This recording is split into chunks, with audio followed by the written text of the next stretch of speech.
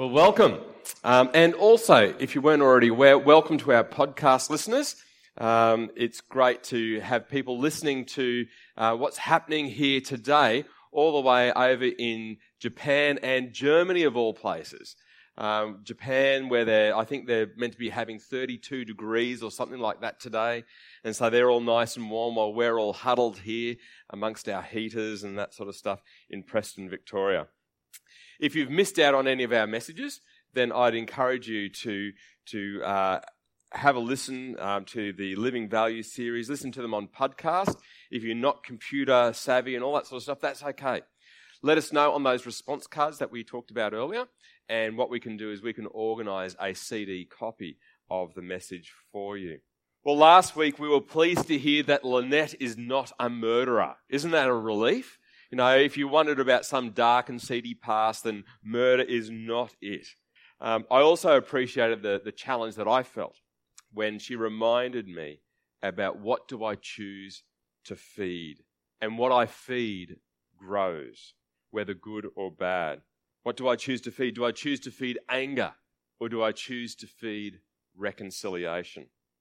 Today we're up to Living Values number 4, and we read about the living values that Jesus talks about in the Sermon on the Mount. And so if you've got your Bibles with you, I'd invite you to turn in your Bibles to Matthew chapter 5. Now, Matthew chapter 5, I'll be reading in a little bit from the New Living Translation. Now, back in 1989, a philosopher, Brian May. Some of you may know of the philosopher Brian May. You may not know his name, but he was a member of the band called Queen. And he penned the famous words, "I want it all. I want it all. I want it all, and I want it now." Now, I won't try and do a Freddie Mercury impersonation in that. But we live in a world of the instantaneous, where we look for instant gratification for our desires. For the average teenager, if you want to know something, forget going to the library. You know, you just pull out your smartphone and you do the search on the internet, and that will give you all the information you need. If you want to buy something, then it's likely that they will deliver. And if it feels good, then do it. Why wait? When it comes to our sexual behavior and marriage, we seem to want it all, and we want it now. Approximately 75% of people surveyed believed that having an affair was wrong. Yet apparently 70% of all marriages experienced an affair. It's interesting to note that in Australia, in some surveys about our views on sex and sexuality, that over the last decade that there has been a shift towards less tolerance of sex outside of a committed relationship. Isn't that interesting? Over the last 10 years, there has been an increase in the level of people being less tolerant to sex outside of a committed relationship. In Jesus' day, there seemed to be some variation in the interpretation of what God's expectations were on this subject. In the ancient world generally, it was held that a married man could have sex with another woman as long as it didn't involve another man's wife, which would mean violating the rights of her husband. Apparently, it was not seen as adultery for an Israelite to have intercourse with a female slave or with a Gentile woman. Adultery, which involved infringing on the rights of another Israelite male, was of course wrong. So it's helpful that as we read through Matthew chapter 5, verses 27 to 30, to keep those sorts of things in the back of our mind, some thinking that was around in Jesus' day. So we've got Matthew chapter 5, verses 27 to 30. As I said, I'm reading from the New Living Translation. If you haven't got your Bibles, then the words are on the screen behind me. "You have heard the commandment that says, 'You must not commit adultery.' But I say, anyone who even looks at a woman with lust has already committed adultery with her in his heart. So if your eye, even your good eye, causes you to lust, gouge it out and throw it away. It is better for you to lose one part of your body than for your whole body to be thrown into hell. And if your hand, even your stronger hand, causes you to sin. Cut it off and throw it away. It is better for you to lose one part of your body than for your whole body to be thrown into hell. Jesus commences today's section of his values teaching with a familiar, traditional, rabbinic introduction. You have heard the commandment. It was common for a rabbi to start in this sort of way. You have heard the commandment. People frequently learned through verbal communication, not necessarily by the reading of books or whatever was going around at the time as far as some sort of papyri writing or whatever it might have been.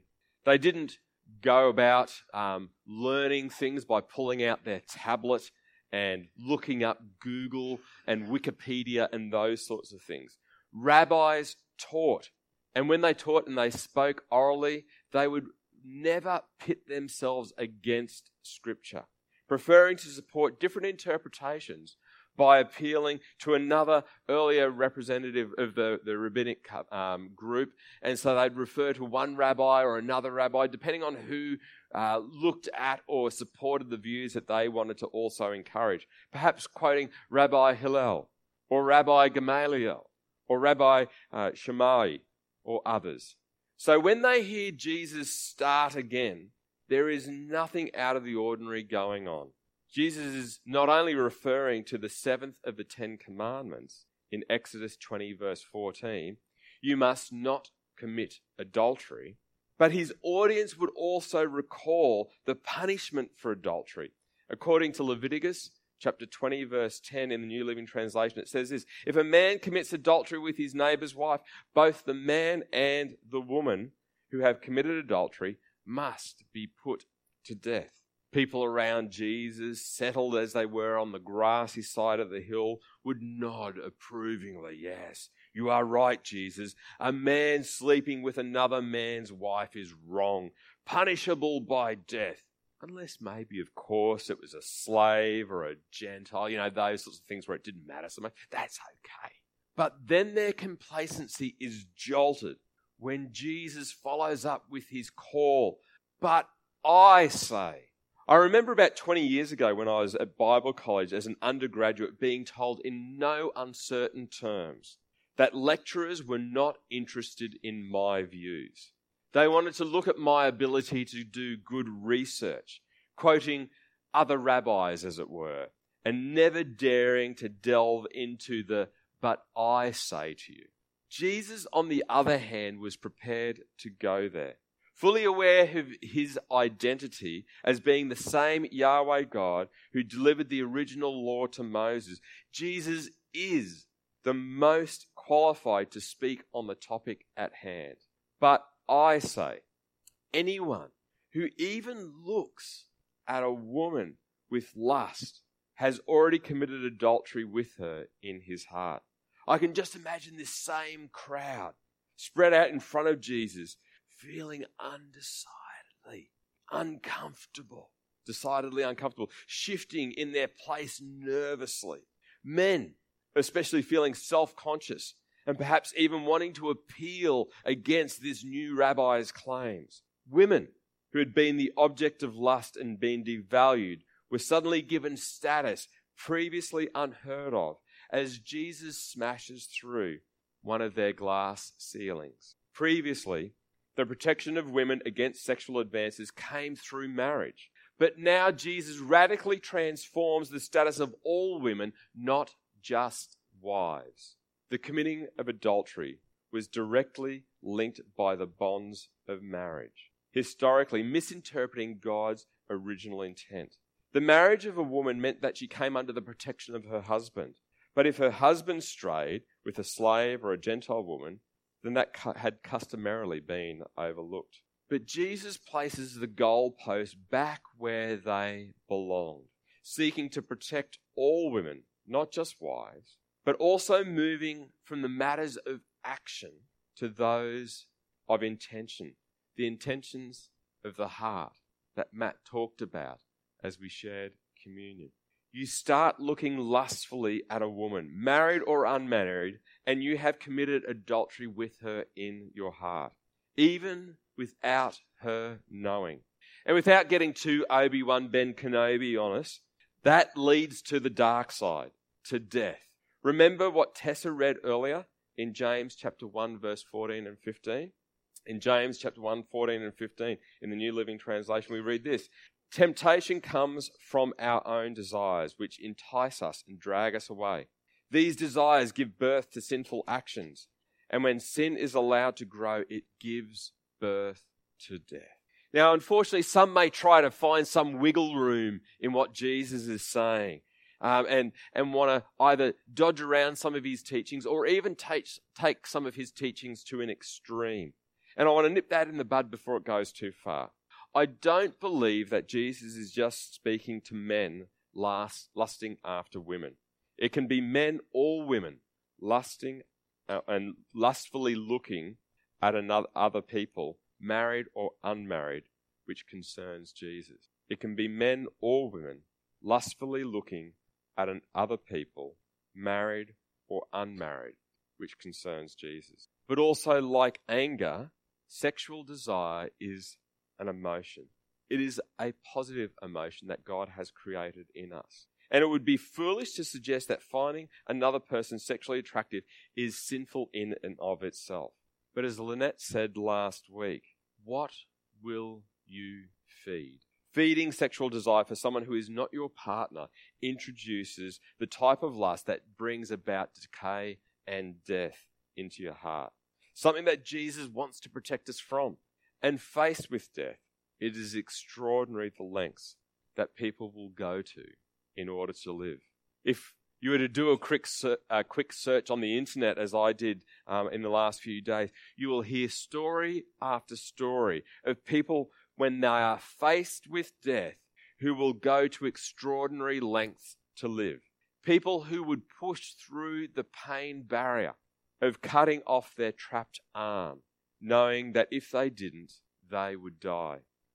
So passionately does Jesus want us to live a full life. He uses extreme language, stating that we should be prepared to pull out all stops to feed the good, pure heart and to starve or to cut out that which causes decay. Matthew records Jesus as he continues in chapter 5, verse 29. "So if your eye, even your good eye, causes you to lust, gouge it out and throw it away. It is better for you to lose one part of your body than for your whole body to be thrown into hell.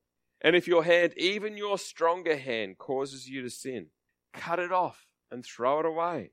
It is better for you to lose one part of your body than for your whole body to be thrown into hell." So does that mean that we rush to the kitchen after the service to get the closest meat cleaver or knife or whatever it might be? Of course not. Jesus wants to make a point, but I think it would also be foolish of us to push the point beyond what Jesus intended. Both here and also in Matthew chapter 18, verses 8 and 9, Jesus calls to choose, as it were, to fight for eternal life rather than to settle for death. When we place these passages in the context of Jesus' other teaching in Matthew chapter 15, verse 11, where he says, "It is not what goes into your mouth that defiles you. You are defiled by the words that come out of your mouth." When we look at those sorts of passages, then if we were to take Jesus literally in the former ones, we would be chopping off ears. We would be sewing up mouths. We would be gouging out eyes, etc., etc. Do you really think for a moment that gouging out an eye would stop the activity of lust in your brain? Of course not. What Jesus is calling for us to do is to get serious about getting rid of sin. Don't treat it like a joke or minimize it, but actively pursue a change of heart, a change of behavior, a renewing of our mind, as Paul talks about in Romans chapter 12. Jesus calls us to value something better than the immediacy of personal gratification. Better than, I want it all and I want it now. Jesus calls us to value something better than feeding our sexual fantasies with someone out there, objectifying, dishonoring and devaluing them from their place as created in the image of God. So what happens if I've gotten it wrong? Is there any hope for me if there's this decay, if I'm on this pathway to death? If we're struggling with lust or have committed adultery, is that it? Are we condemned to spend the rest of our life with decay in our hearts? Or perhaps, as Matt encouraged us 2 weeks ago, do we need to draw closer into our relationship with Jesus? You know, often Satan tricks us into thinking that it is the last place that we want to go when we're struggling with sin, to find ourselves, as it were, before Jesus. But for a woman caught in the very act of adultery, it actually was the safest place for her to be. In John chapter 8, verses 3 to 11, we read, "As Jesus was speaking, the teachers of the religious law and the Pharisees brought a woman who had been caught in the act of adultery. They put her in front of the crowd. 'Teacher,' they said to Jesus, 'this woman has been caught in the act of adultery. The law of Moses says to stone her. What do you say?' They were trying to trap him into saying something that they could use against him. But Jesus stooped down and wrote in the dust with his finger. They kept demanding an answer. So he stood up again and said, 'All right, but let the one who has never sinned throw the first stone.' Then he stooped down again and wrote in the dust. When the accusers heard this, they slipped away one by one, beginning with the oldest, until only Jesus was left in the middle of the crowd with the woman. Then Jesus stood up again and said to the woman, 'Where are your accusers? Didn't even one of them condemn you?' 'No, Lord,' she said. And Jesus said, 'Neither do I. Go and sin no more.'" The richness of a relationship with Jesus, accepting his gift of salvation, is that there is forgiveness and healing. And because of our entering into this relationship with Jesus, he calls us to value the better by outworking a change of behavior. Regardless of your age and whether sexual desire is a part of your life or not, when we dig down deeper, God desires in us, for us, the living value of self-control, valuing what is better. Better for us and also better for the world around us. Self-control energizes sexuality. Self-control brings out value in relationship. Self-control brings out the best in us and breathes life into us. We are foolish without it. In Proverbs chapter 5, verses 21 to 23, we read this: "For the Lord sees clearly what a man does, examining every path he takes. An evil man is held captive by his sins, and the ropes that catch and hold him. He will die for lack of self-control. He will be lost because of his great foolishness." Through an ever-deepening journey with Jesus, through inviting him into our life, we discover in Galatians chapter 5, verse 23, that there is the fruit or blessing that comes from a living relationship with God. God living in us and us growing in self-control. But there is a role that we play in this as well. Self-control is like a muscle.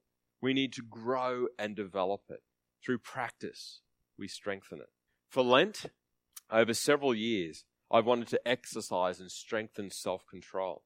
So for Ash Wednesday in February through to Easter Sunday, I would give up and fast for something over that period. I have fasted from TV, from chocolate, from coffee, from sugar and sugary sorts of treats or extra sugar in my diet.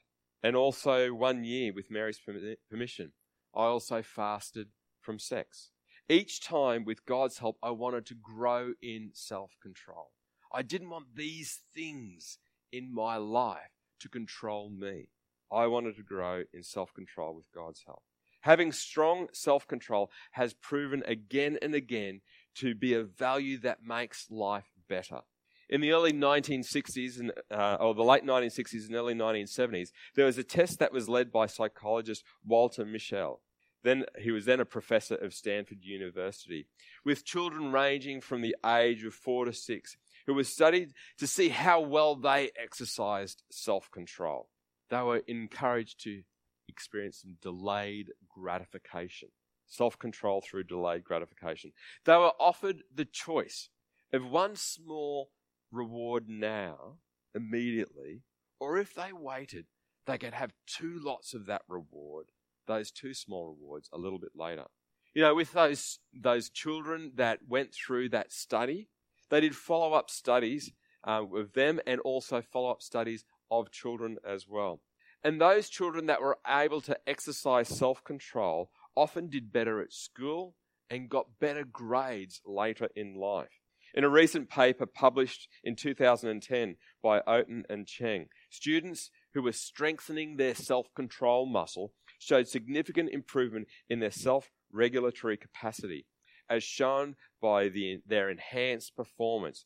During exam time, when students would often be stressed out of their brains, these participants often reported significant decreases in smoking, in alcohol, and caffeine consumption, and had increases in healthy eating, emotional control, maintenance of household chores, attending to commitments, monitoring of spending, and improvement in their study habits. So rather than being party poopers, rather than us being the fun police that is often attributed to Christians when it comes to the area of self-control, faced with the choice of committing adultery and lusting after others, which brings about death and decay, Jesus calls us to value something better. As we gather Matt's message from a couple of weeks ago and today's passage that we've been looking at, growing in self-control, valuing the better, we discover that it is life-giving, not life-taking. And when we blow it, we are not alone, because we can come to Jesus like the woman we heard about earlier and find forgiveness, not condemnation. And isn't that better? Self-control is not easy, but it values what is better for us and in the world around us. There's a short video that we're going to show, and that's going to lead us into a time of reflection. We're going to see the video, and then I'm going to encourage us to pull out those response cards. And on those response cards, there's going to be a slide on the screen that will have us reflect on some questions that I'll read out as well for those on the podcast. But we'll go to the video now, and there's a little bit of audio with that as well. Tessa and Amy, how do you reckon you girls would do? You wouldn't eat it? What about you, Amy? You don't like marshmallows, so it wouldn't be a temptation for you. There you go. How would you go? Self-control. You know, if we can develop that and grow that, it is a living value that helps us to value what is better. We've got the response cards there, and I'd encourage you to pull those out. And there's some questions on the screen. Have you been avoiding coming to Jesus about an area in your life that you need to get right? Another thing that you may want to reflect on is, what do you believe Jesus would say to you today out of what you've heard in our gathering together? And lastly, we would encourage you to perhaps write a prayer of commitment, a commitment to God in an area of life that you would like to grow in self-control. The team are going to play, and as they do, let's use this time to reflect on what God is saying to us today. God bless you.